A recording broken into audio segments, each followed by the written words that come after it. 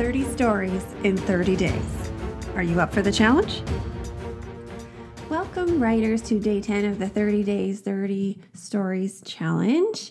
I'm excited for day 10. I think this is a great idea, but I'm pretty sure I've said that about every idea because there's so many great ideas and so much potential and so many different directions these stories can go.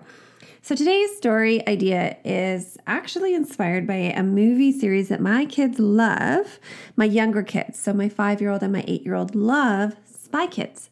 Now, these movies are actually pretty old, but they're really fun. It's children as spies, so they get the gadgets. They get to outsmart and outmaneuver the bad guy adults, which the kids love, right? So today's idea is for you to write a story thinking about kids in adult jobs. So now it might not be high adventure like spies, and outthwarting. I don't think that's the word. Outmaneuvering the adult criminals or the adult bad guys. Like, think of Home Alone. Why did it do so well? Why did Kevin never call the police? Well, because it's way more fun for Kevin just to outmaneuver those crooks and to watch them fail over and over and over again. So it doesn't have to be spies. Getting back on track here.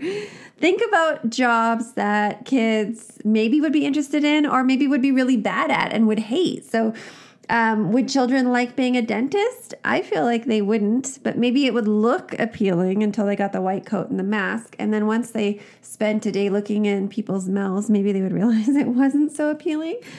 Maybe there's something more exciting like being a scientist, and children can come up with a new recipe for slime, a new and improved slime recipe, but they have to test it. They have to test it before they bring it to market. What else could they do? They could be teachers. So now imagine a child teacher and their students are adults. Now, what would the curriculum in this situation be?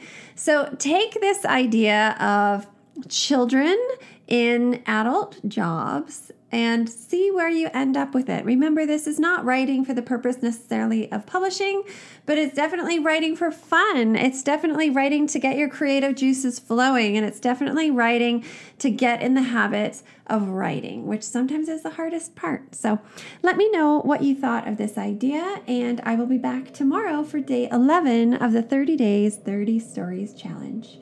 Goodbye, my friends. I hope you've been inspired and there's a fantastic idea rolling around in your brain. So now your job is to go find somewhere quiet to write and write that story. Talk to you tomorrow, writers.